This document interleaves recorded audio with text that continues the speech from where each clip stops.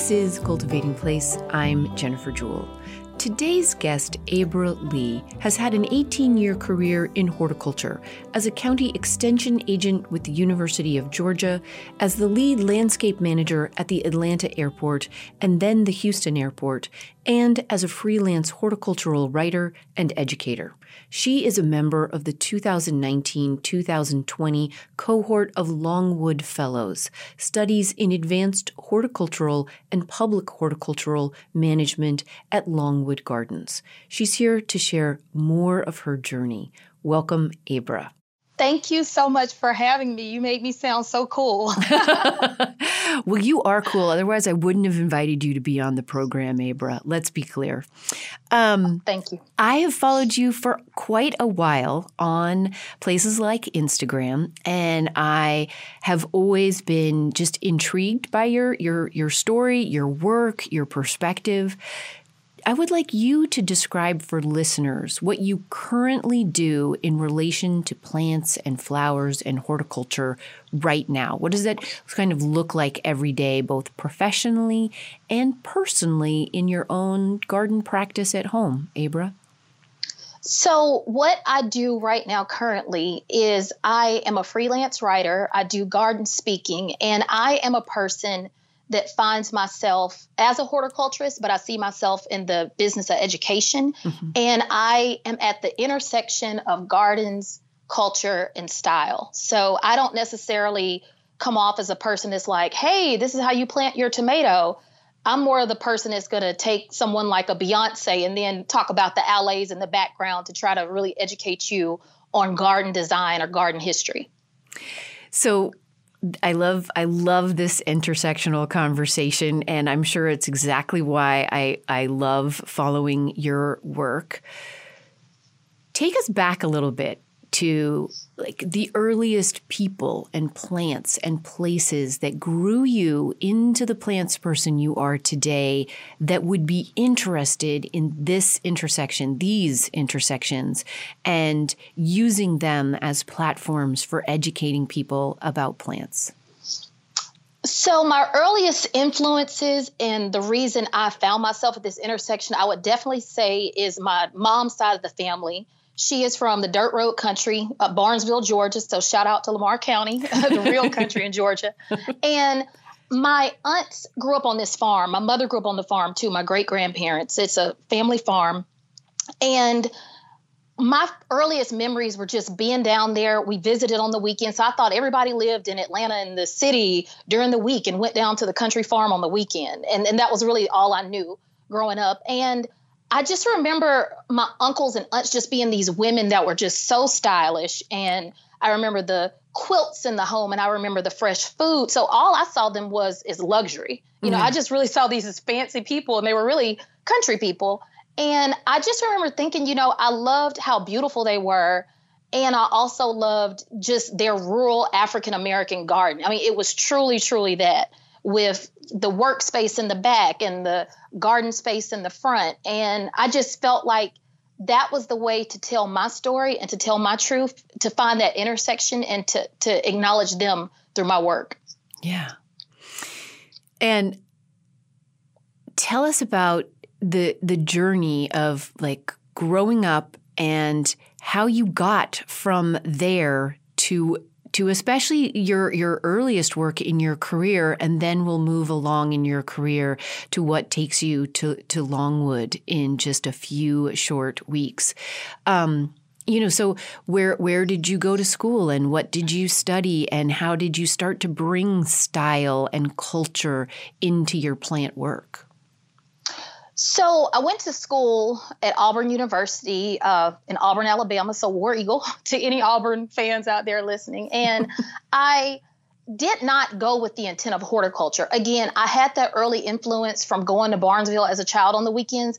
And then also, this was inadvertent. My father was director of parks for the city of Atlanta growing up. And I grew up in an urban forest in Adams Park, which is a neighborhood in Atlanta, Georgia. So the outdoors was always a part of my life. I just did not know that it could be packaged into an education or a career. Yeah. And fast forward to Auburn, and I'm changing majors left and right, trying to figure out my life, always being in these classrooms with 300 people, no windows. And one day I was on the campus transit, and I'm looking out the window and I'm seeing these kids. This was before iPads and all that stuff. They're taking notes up under this yellow sugar maple, and it's like 75 degrees in the fall. And I'm like, y'all in class? Like this, you getting a grade for this? How does this work? And so someone was like, oh, I did my research, and someone was like, oh, that's Ag Hill. Those are the horticulture students. And I was like, you know what? Sign me up. That's what I'm about to do. And that's really how I got into it, because I just was envious that they were just out here chilling, enjoying like fresh air. And I was stuck in my, windowless classroom. The windowless classroom. It's inspired so many people, hasn't it? It has. Yeah. So you get through Auburn, you switch your major, talk about becoming an extension agent and the kind of lessons that brought you. So I became an extension agent when I moved back to Atlanta after being landscape manager at Bush Airport in Houston, Texas. And I came back. My parents were starting to get older. And I got into extension. Honestly, it wasn't intentional. It was me moving back to my hometown looking for a job. But it really ended up aligning the right way because my mother is a retired educator. And extension really helped me to understand, I really am in the business of education. I just happen to be a horticulturist. So that really helped me to understand just my lane and how I could communicate with people. And one of the things that I really stood out in extension was when I would have to help people with their problems, I always found myself trying to translate it in a scientific way, the way I had been taught. I would say it in school because I worked for UGA. It's a university. That's how it's scientific, research-based information. But I found that people just really wanted me to be me. And when I was explaining something to my homegirls over the phone, I was talking one way, but when I was coming to work trying to explain it to the general public, I was being so scientific. And I was like, let me just talk to them the way I would talk to my loved ones. And when I saw that people were open to that and accepting, I was like, this is how I'm going to communicate from now on. I don't have to code switch. I can just be Abra and educate the public about horticulture my way. Yeah.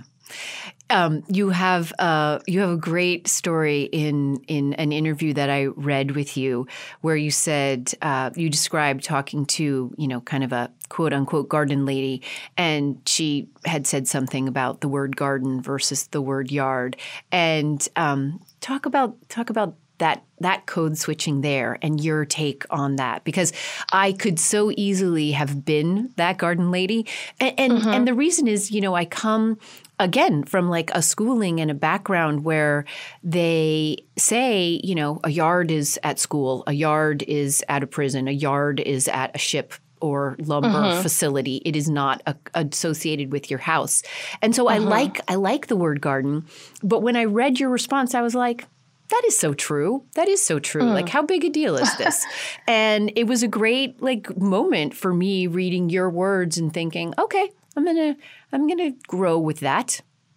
Well, thank you for saying that. And just thank you for even being open to understanding another cultural perspective. So from my community, the Black community, the yard, the first way I was probably introduced to a yard was, again, back in Barnesville. And that is the place where the front porch is, the porch swing, somebody's coming out with sweet tea. You are welcome there. That is where the yard art is. That is where all the garden ornamentation is. And that is where you're greeted first. And that's what we call it. Yeah. And if I take it to the next level, the HBCUs, the historically Black colleges and universities, when the fraternities and sororities are coming out, they come out on the yard. Like, that is a very big deal in Black colleges for everyone to meet up on the yard. Yeah. So for us, that's such a positive, welcoming, how you doing, sis type of space that when we use it, when Black people use it, when people in the South use it, it's coming from a place of love. And when people correct that and say, oh no, it's not a yard, it's a garden. Oh no, it's not a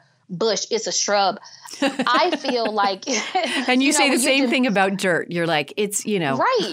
It's right. And I got to tell you, I started off my career doing that, and I had to realize, don't forget who you are. And I'm saying all this to say is that when we correct people's words in garden writing and horticulture, we are diminishing their identity and who they are. And we don't have to do that. We don't have to all sit around and talk and read and speak like we're British garden writers. I love and respect, but you can totally be like the little black girl from the South and talk like that and still have a little of intellect about you without, feeling like you got to correct or shrink yourself in these spaces through your language. Or shrink anybody else. I mean, that was what really resonated with me. I was like, wow, that's true.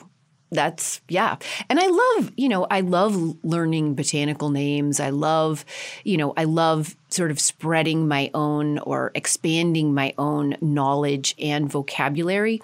But this take you gave me on it of, it was great. So I really appreciated that. Now, so can you give us an example of the kind of work you were doing with the extension agency that kind of started to move you in the direction of even more educational outreach and like more purpose with what you were doing with your education? Because I feel like that experience must have grown you in your ability to help a little bit like you've already described, as it taught you like, oh, I can be me and actually teach people or, inform and educate. But I'm guessing there are some specific examples of exact problems you had to deal with.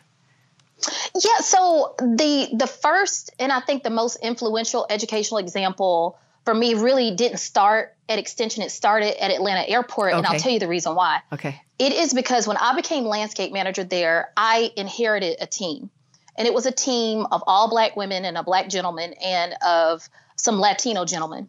And so these were some of the people literally had no experience with plants at all. And I remember thinking, you know what? I'm just going to go through the Horticulture 101 book and teach them. And the book starts off with soil profiles and, loam and, acidic and pH. And I'm literally trying to teach them this stuff. And everybody's just looking at me like glazed over eyes, like, girl, you tripping. And really, I realized, I'm looking around the room and I'm looking at their hairstyles, their nails, just their lunches, just things like that. I'm like, you know what? If you understand cornrows and braiding hair in these elaborate shapes, you surely can understand a parterre, right? You can understand these things. If you understand your nails are monochromatic this week and then the next week they're bejeweled, you can definitely understand a perennial garden and ornamentation. And when I started teaching to them and talking to them, like finding that common ground, that is what got them to be like, oh, I can do this. I've been doing this. And I'm like, yes, girl, you are creative. Yes, you can do this. Yes, you do have these talents. And it just helped me to understand you don't have to just start people off the way the book says. You can start with the back of the book. You can start with design. You can start with the end picture and then get them to want to get to the soil profile part. But you just have to meet people where they are and find where it's interesting to them. Yeah, I love that. So much to follow up on there. But let me go back to my first question that I have, which is, so you graduate from school. How old are you when you take your first job at an airport? And how did you even find that job? So I graduated from school in 2002, December 2002. So I came out maybe about a year later than my peers. And I've been very open about this on social media. I was not a good student. I failed out of Auburn, returned and earned my horticulture degree. Super proud of that. Yeah. Owned it my whole career. And honestly, that's what got me in bigger spaces. So I come out of school. I work for a landscape company, an interior plant company. I'm an arborist for the city of Atlanta. And then I find out about a job opportunity as landscape manager at Hartsfield-Jackson Airport. And I was 28 years old. And so I didn't realize this at the time, but after interviewing for subsequent leadership positions, one of the key things that I know got me in that job, number one, I was qualified. I had the experience from Auburn. I had worked as an intern for 2 different companies, prior to even graduating from school. So I really kind of knew what they were looking for when they didn't. And they didn't have any curb appeal at the airport. And during the interview, I just let them know that, honestly, the landscape was trash. And, this is the look they were going for. That was cool. But I had worked for, and I'm not trying to name drop, I just want your audience to understand the context. I had worked at Arthur Blank's house as an intern, and I didn't know the man, but I saw what it looked like to garden at a billionaire's level. And I was like, oh, okay. Then, it was just like a whole different spectrum of detail. But I also understood that detail because I understood Barnesville, and I understood the level of detail from my family on their little farm. And so I pretty much explained it to the airport, and they hired me. And it is important to note that there were, again, I'm in Atlanta, and this is a city that's 50% Black. So even during the hiring process, there were many people of color on that interview panel. And I really think that was the difference in me getting the job, because people were able to see themselves in me and able to hire me, where subsequently when I would go up for these positions and not have anyone of color on the hiring board, I never had enough skills. I was never enough to be the director or the whatever. So that is how I got that job. Again, I was 28, so I had a lot of courage to, tell them about themselves at the time. Yeah. And again, I'm working with people who really no one had an expectation from. These, like I said, these men and women really didn't have much garden experience behind them. And we became an award-winning program at the time. And that was between 2007 and 2012. And I'm seriously, to this day, very proud of that and the people that worked on my team. If you're just joining us, I'm Jennifer Jewell, and today on Cultivating Place, we're speaking with Abra Lee, horticulturalist, educator, and now about to be student again as one of the 2019-2020 Longwood Fellows in Advanced Horticultural and Public Horticultural Management. We'll be back after a break to hear more about her journey. Stay with us. Hey, so when you think of public horticulture, or rather when I think of public horticulture, I'm seriously heartened and hopeful to think of it being brought to bear with critical cultural eyes in places like airports and public squares, as well as in public gardens, because this literal common ground really does meet us where we are, and perhaps where we might least expect it but need it most.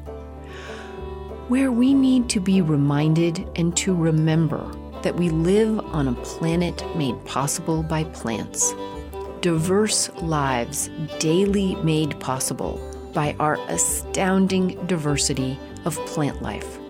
And all of us are made better by both of these things. Plant the change you want to see. This is a refrain in my own life right now. Abra is planting the change she wants to see, with actions, with courage, with plants, and with astute observation. May we all be so brave and bright. Now, back to our conversation with Abra Lee and her ongoing adventures and career in public horticulture and its transformations.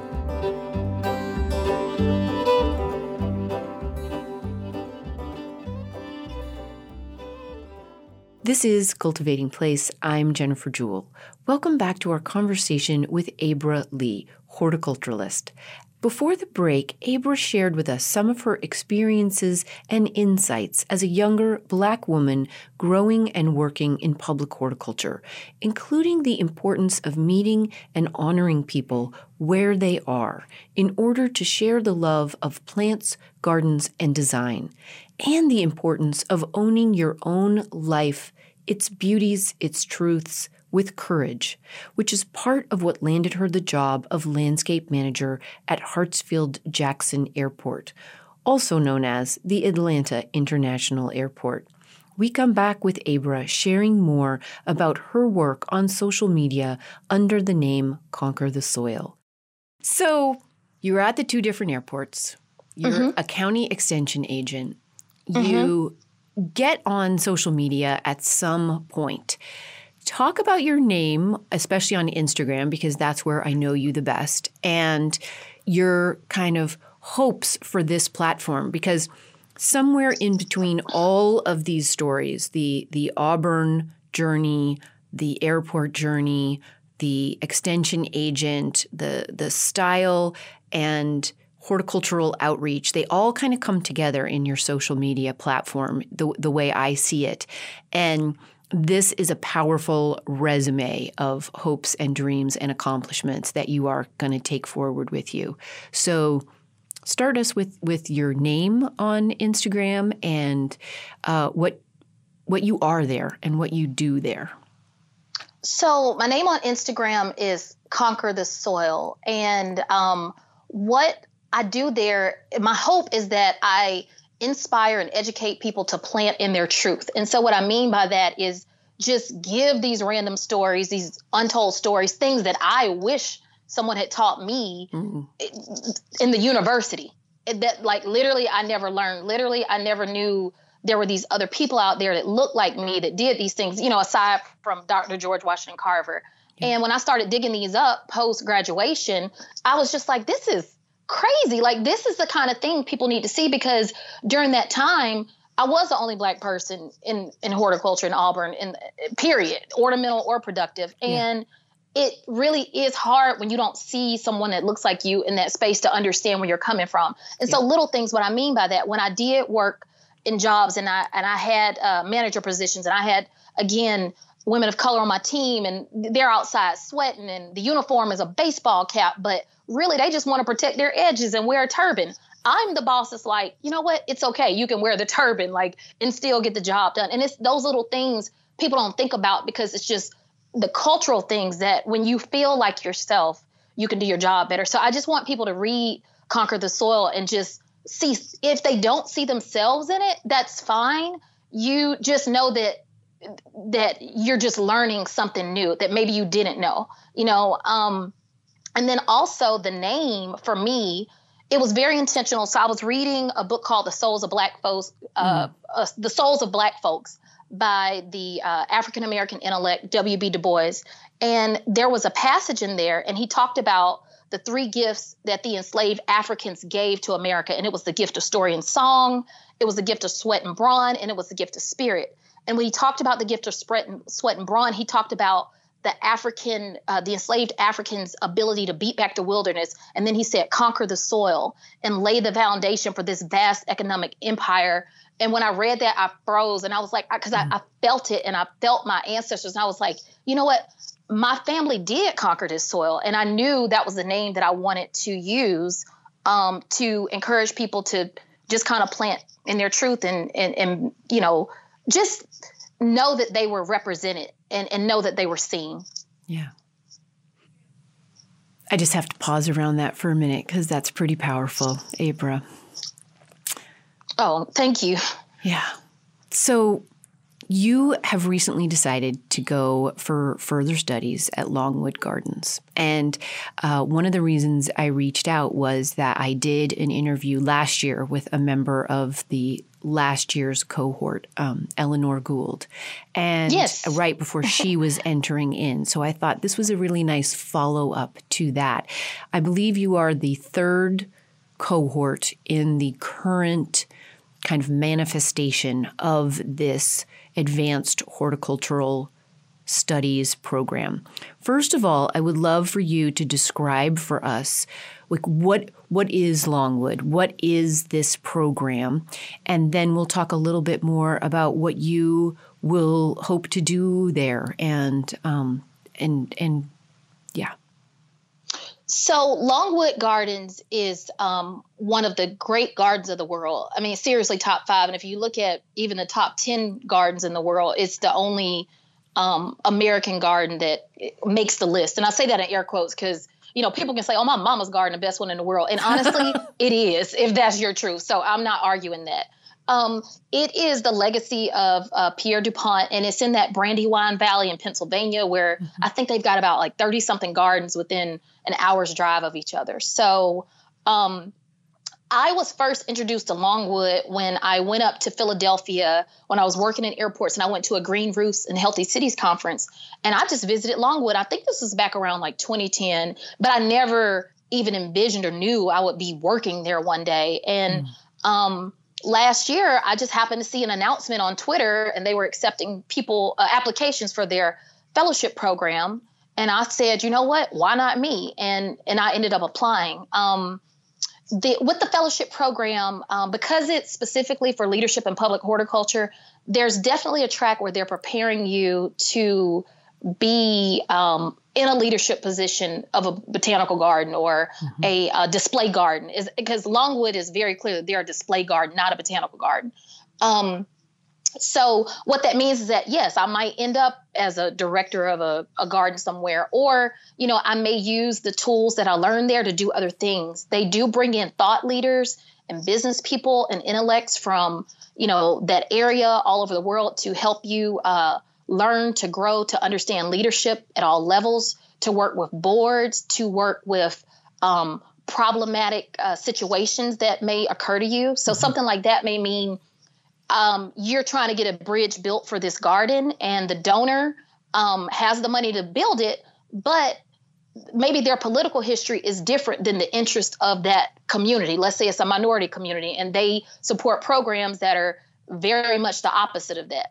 That's a conflict of interest. So can you really take that money, or do you have to go another way, or is there a delicate way to do that? Things that I don't know now. So that's what I'm really excited about, just trying to understand these different perspectives and how to bridge these gaps while I'm there. There's also because it's a 13-month fellowship, there is an 8-week period where you are assigned to a garden outside of the country. And I think the countries are France, Ireland, England, New Zealand, Singapore, and I think Canada and Mexico. So I'm not sure where I'll end up yet, but that international component is like huge for me because I've never worked overseas, though I've traveled overseas. So that's everything to me. Yeah.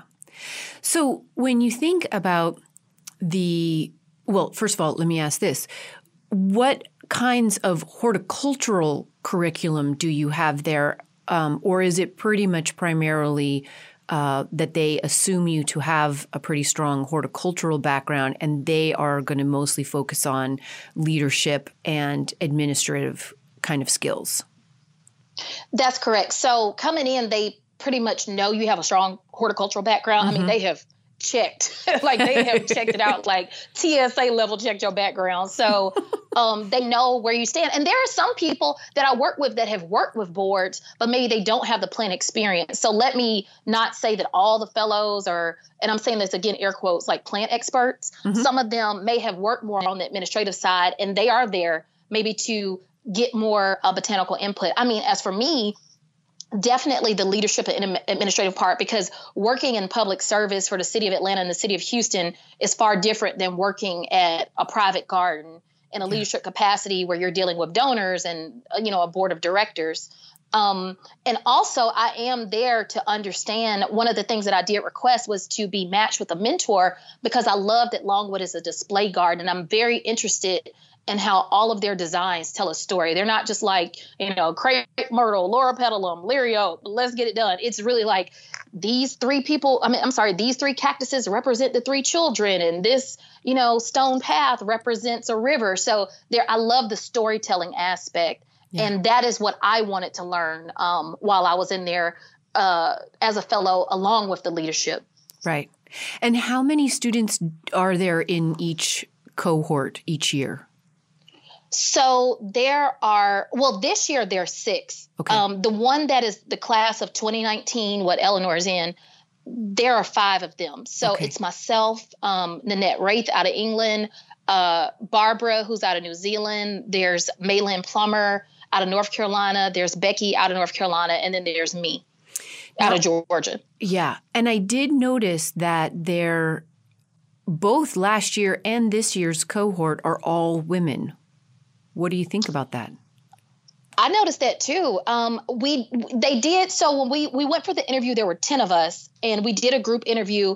And honestly, in that moment, I already felt like I was already my ancestors' wildest dreams to, come from great grandparents that were sharecroppers to being like at the seat of the table at Longwood, interviewing like I had won regardless of what happened. So I will say that the gentlemen that interviewed me were phenomenal, as were the women. I don't know what to say about that. I think that women are the future of horticulture. We have a voice.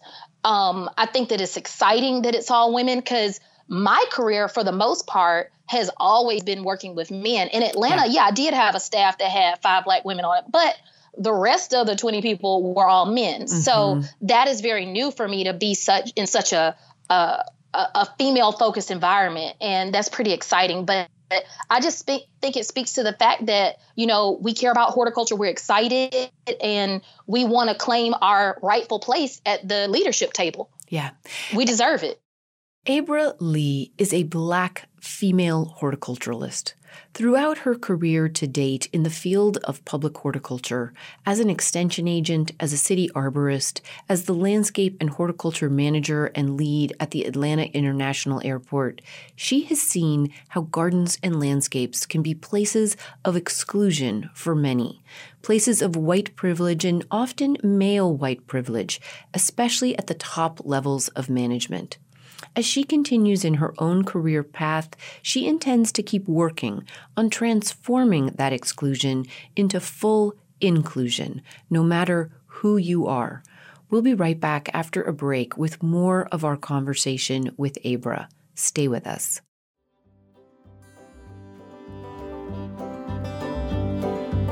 Okay, so thinking out loud this week. Many of you know that I'm back recently from a family gathering that took me to Hungary, Austria, Germany, the Slovak Republic, and the Czech Republic.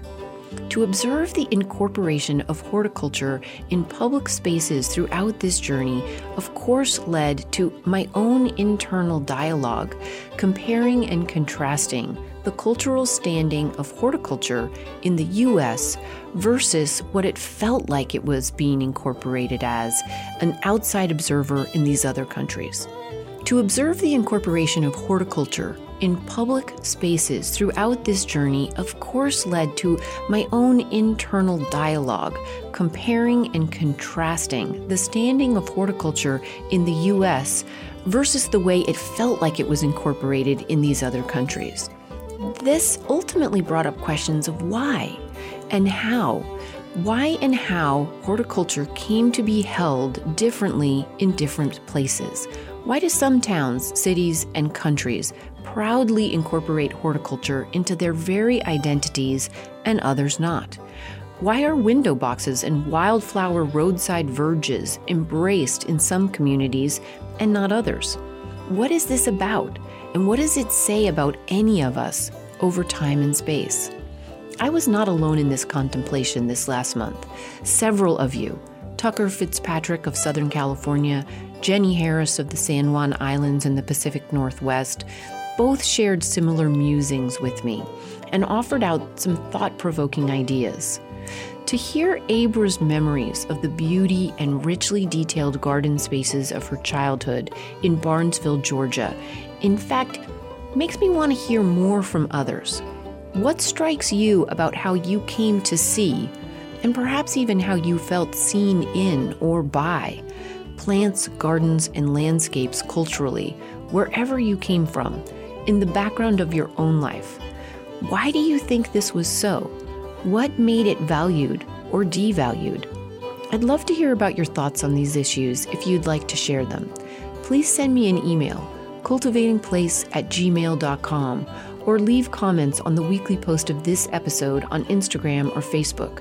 Because the more we know and understand where we are, the faster and more effectively we'll be able to get to where we want to be, including a place that has healthy, fully inclusive, and reflective embrace of plants and dynamic landscapes into more aspects of each of our everydays.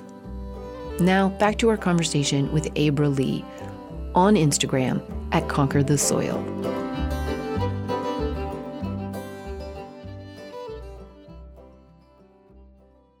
This is Cultivating Place. I'm Jennifer Jewell. We're back to our conversation with Abra Lee, horticulturalist. After 18 years in a diversity of public garden and horticulture leadership positions, she is a member of the 2019-2020 Longwood Fellows in Advanced Horticultural and Public Horticultural Management. In her studies, she intends to take her skills, talents, and passions to the next level, to the great benefit of us all.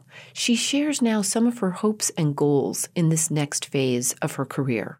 You know, it was interesting to note it because a big deal was made, 2 years ago now, when the first woman ever was named to be the head of the New York Botanic Garden. And so there is a lot of making up we still have to do. And that's interesting to hear because I didn't follow up on that in your early experience of, was it just cultural discrepancy in terms of what you were seeing above you, or was it also a gender one? And clearly it was both.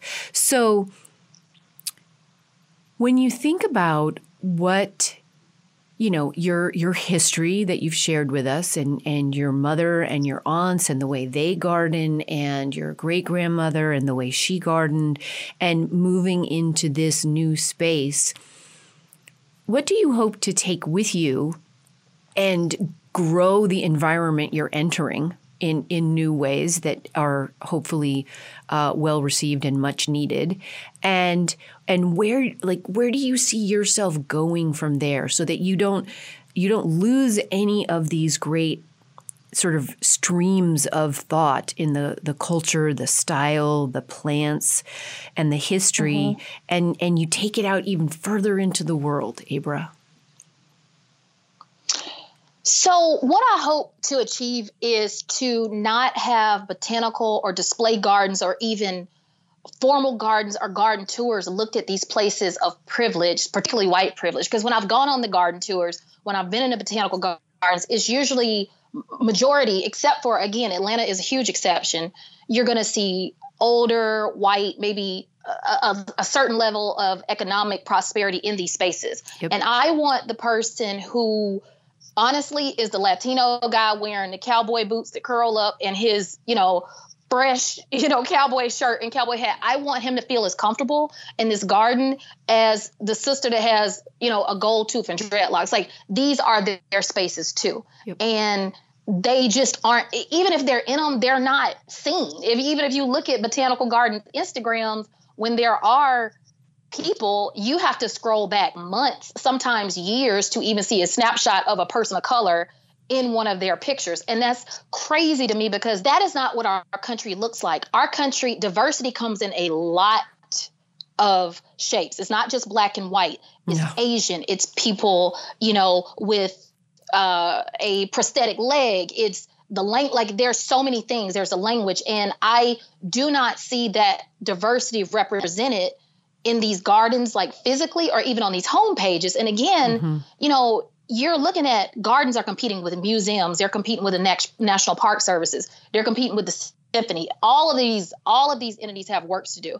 But gardens particularly, we still we won't publicly say it, but we kind of still want a certain person in our garden, like someone that, fits the profile, whatever that's supposed to mean. And I don't want people to feel like that. I want to say, this garden is for you. You should at Longwood. It's crazy that I have to explain to my friends what Longwood is. They don't know anything about it. Right. And maybe it's just because, it's never been exposed to them, because you're not going to see a representative from Longwood at the Essence Festival, where it's like the biggest gathering of Black women, in the world for this weekend over the 4th of July.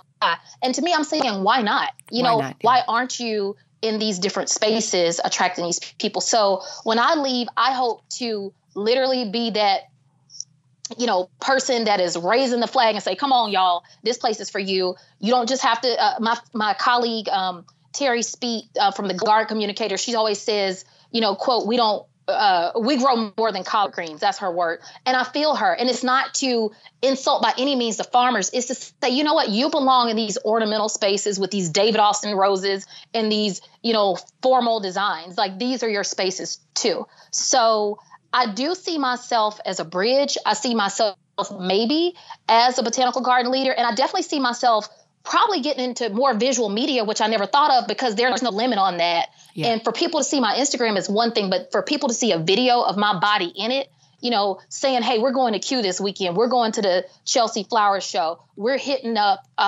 Lotus Land in Santa Barbara. people gonna be like, oh, cool, I'm gonna hit this up too, and know that they're okay there and they're welcome. And I do think, I mean, just as you expressed early in your career where you were sitting in front of a hiring committee that included, people that looked like you, that as soon as we as a whole group of gardeners insist that the representation is more representational, then that, just like the language issue we were talking about earlier, like it breaks down so many barriers, because we know that no matter how many marketers might say that, gardening is affluent and white, that it's not true, that everyone we know gardens, every culture, every socioeconomic level, like we all derive joy and we all find common ground there. And so I sound like a broken record because I say this on multiple interviews, but it's up to us, the gardeners, to say that does not look like the reality of gardening in my life. Yeah, it doesn't. And if somebody like myself, and this is not to brag on myself, but these are receipts, these are facts. I have the horticulture degree. I have been an extension agent. Yeah. I have been a landscape manager for 2 international airports. I have been a municipal arborist. I am an upcoupling fellow at Longwoods, and I still don't even feel comfortable in these spaces. Like, what does it say for the regular average person? So because I can check those boxes, and now God, thank you that they've put me in a great position with Longwood. I can actually be in the room and speak for all these people that just aren't, and it's not that I should have to speak for these people. They should be able to speak for themselves. But because I'm there and I'm seen and I know they will listen, I do get to relay the message and say, you know what, these are the folks you need to talk to. I'm just a middleman messenger. These are the people that, come support you. This is your public. Yeah. And in some countries, I'm not countries, but in some cities, maybe that is your public. I'm not trying to ram minorities or people of color down, Loxley, Alabama's throat if it really is a more rural white population there. I'm just saying reflect the population you serve. Yeah. And do it in an intentional and real way. Don't just try to tick off brown boxes or women boxes just because it's like the on trend or cultural shift thing to do. Like, do it and be intentional and be honest about it. Yeah. Yeah.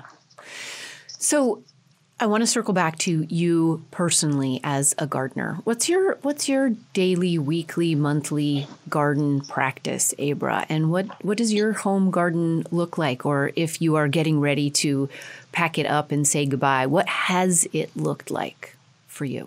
So I've got a kind of dual garden situation. So I live in a condo.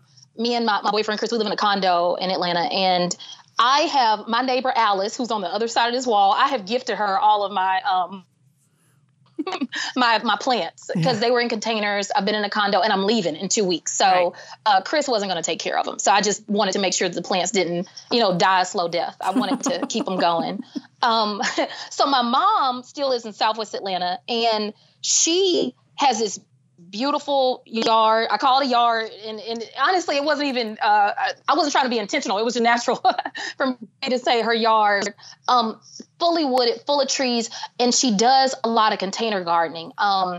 So I'll take care of the flowers. She has just a lot of lilies coming up. She has some irises, which are not coming up anymore. And again, I say this, it's important that I brought up that she has a container garden is because that's a very African-American way to garden. And what I mean by that, just historically, if you look back and you really research African-American gardens, and these were gardens of transiency, meaning the land was constantly taken from us and we constantly picked up our garden and took it with us. And that's why you end up with all these different pots and different styles and what I guess some people would translate as bric-a-brac, and they call it the most unself-conscious of the landscape designs. And it's so true because it's a very personal, I don't care what anyone else thinks type garden. So I take care of that for her. I don't have to take care of her yard per se because these plants are established. I just really deal with what's in her containers, and I'm constantly moving them around. And that is something that she just grew up doing naturally because she watched her aunts do it and they watched their aunts do it.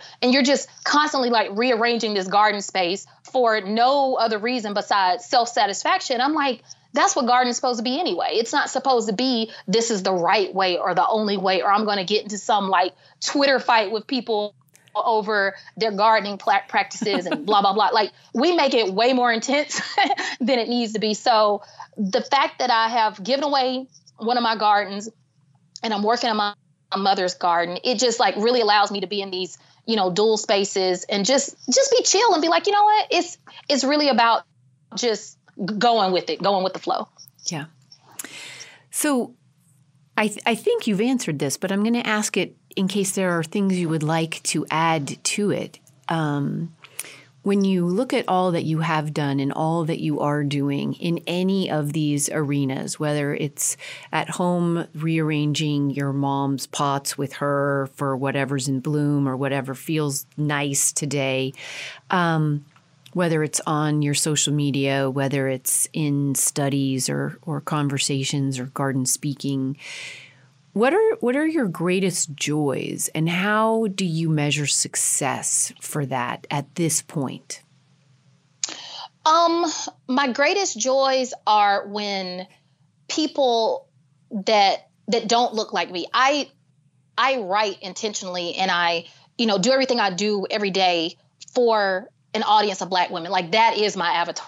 And I'm 100% okay with that because I don't feel like enough people are writing to them anyway. Mm-hmm. But what I love is when that little old lady from the garden club with the pearls and the pink Cadillac is like, that's exactly how my grandmama's garden looked. And I'm like, see, we're one big complicated family. We might be the South, but we're family nevertheless. So I love when people see themselves when I'm in this space that I'm completely owning reflects my culture. I love when people see those commonalities.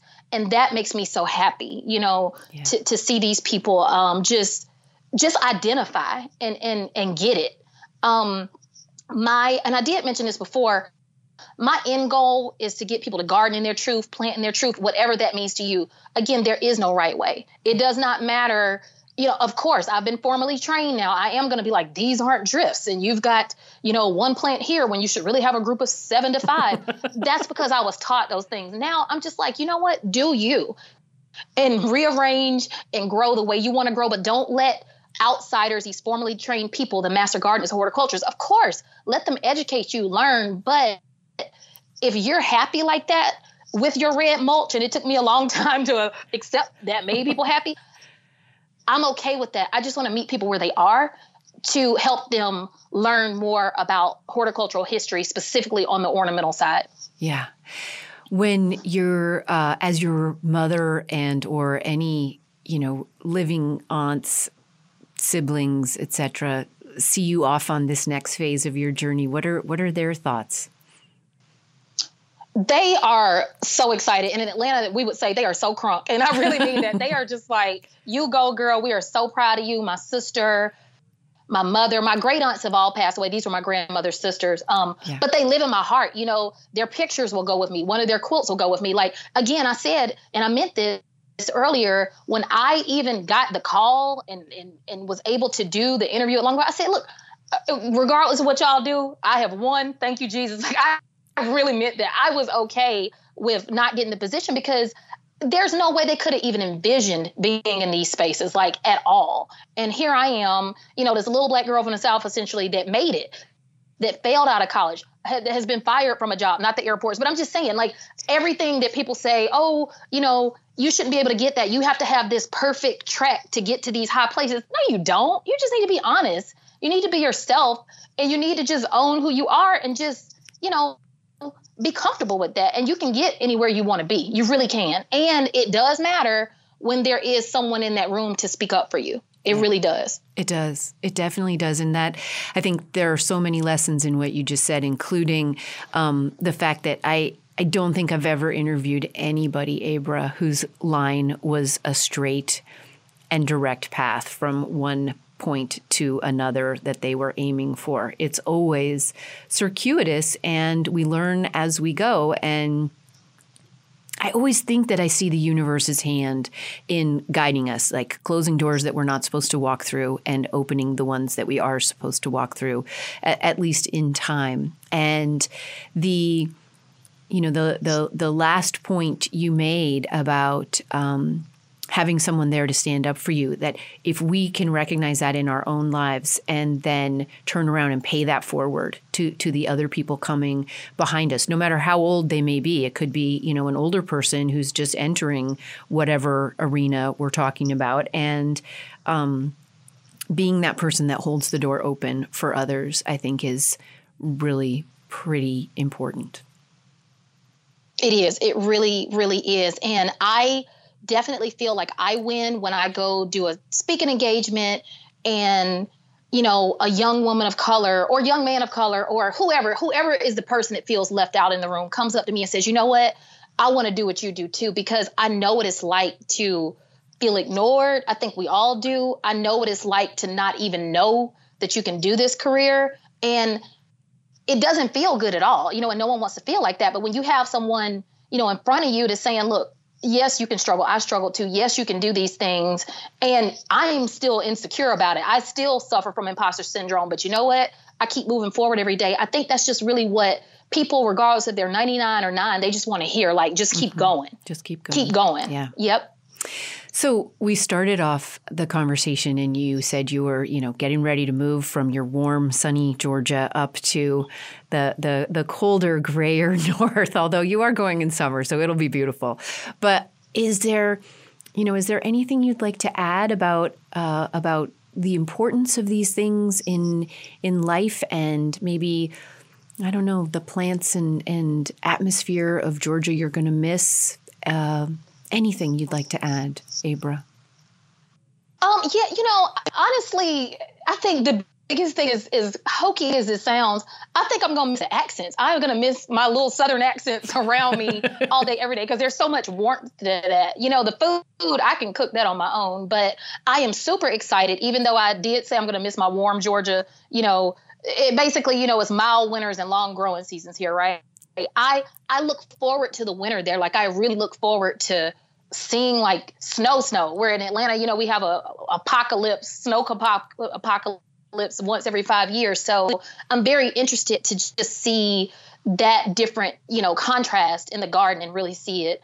I just also am happy that this has allowed me to be in this top-notch horticultural space, as have so many of the garden tours I've gone on in my life. And these are spaces that we would just never even be in. I mean, so many people at so many different economic levels wouldn't be in, but they're there for you and they're accessible. And so just me being there and being able to post from there, I hope people see it and they're like, I'm coming along with it. Like, I really want them to see it. And, I want them to just inspire other people to be there and just feel welcome. I really do. So with that in mind, everybody should be following along to see this journey as it progresses, certainly on Instagram at Conquer the Soil. Thank you very much for being a guest on the program today, Abra. It's been really, really fun speaking with you, and I look forward to following along. Thank you so much, Jennifer. I really appreciate you. This has been so much fun. To date, horticulturalist Abra Lee has had an 18-year career in public horticulture, as a county extension agent, as a city arborist, as the landscape manager at 2 different public airports, as a freelance horticultural writer, influencer, and educator. As a member of the 2019-2020 cohort of Longwood Fellows in Advanced Horticultural and Public Horticultural Management, she aims to continue to work on transforming horticulture, and especially public horticulture, into an arena of ever greater inclusion and welcome. An arena where anyone and everyone can and should see themselves reflected and empowered. As she noted earlier in our conversation, we all garden, and there are endless connections between horticulture and our everyday lives, between pop culture and style and horticulture. It's a common ground she is cultivating. She states, quote, "We are all one big, complicated family. No matter what might separate us, we're family nevertheless. So I love when people see themselves as a result of my being in a space, completely owning and reflecting my culture. I love when people see these commonalities, they identify, and they get it." End quote. Cultivating Place is a listener-supported co-production of North State Public Radio. For more information and many photos from Abra's life and work, see this week's show notes under the podcast tab at cultivatingplace.com. While you're there, make sure to subscribe to the podcast via SoundCloud or Apple Podcasts so you never miss even a little bit of each episode. And that way, you get the bonus podcast break thoughts and information each week. Yep, go ahead, subscribe. The Cultivating Place team includes executive producer Sarah Bohannon and producer and engineer Matt Fiddler. Original theme music is by Ma Muse, accompanied by Joe Craven and Sam Bevan. Cultivating Place is distributed nationally by PRX, Public Radio Exchange. Until next week, enjoy the cultivation of your place. I'm Jennifer Jewell.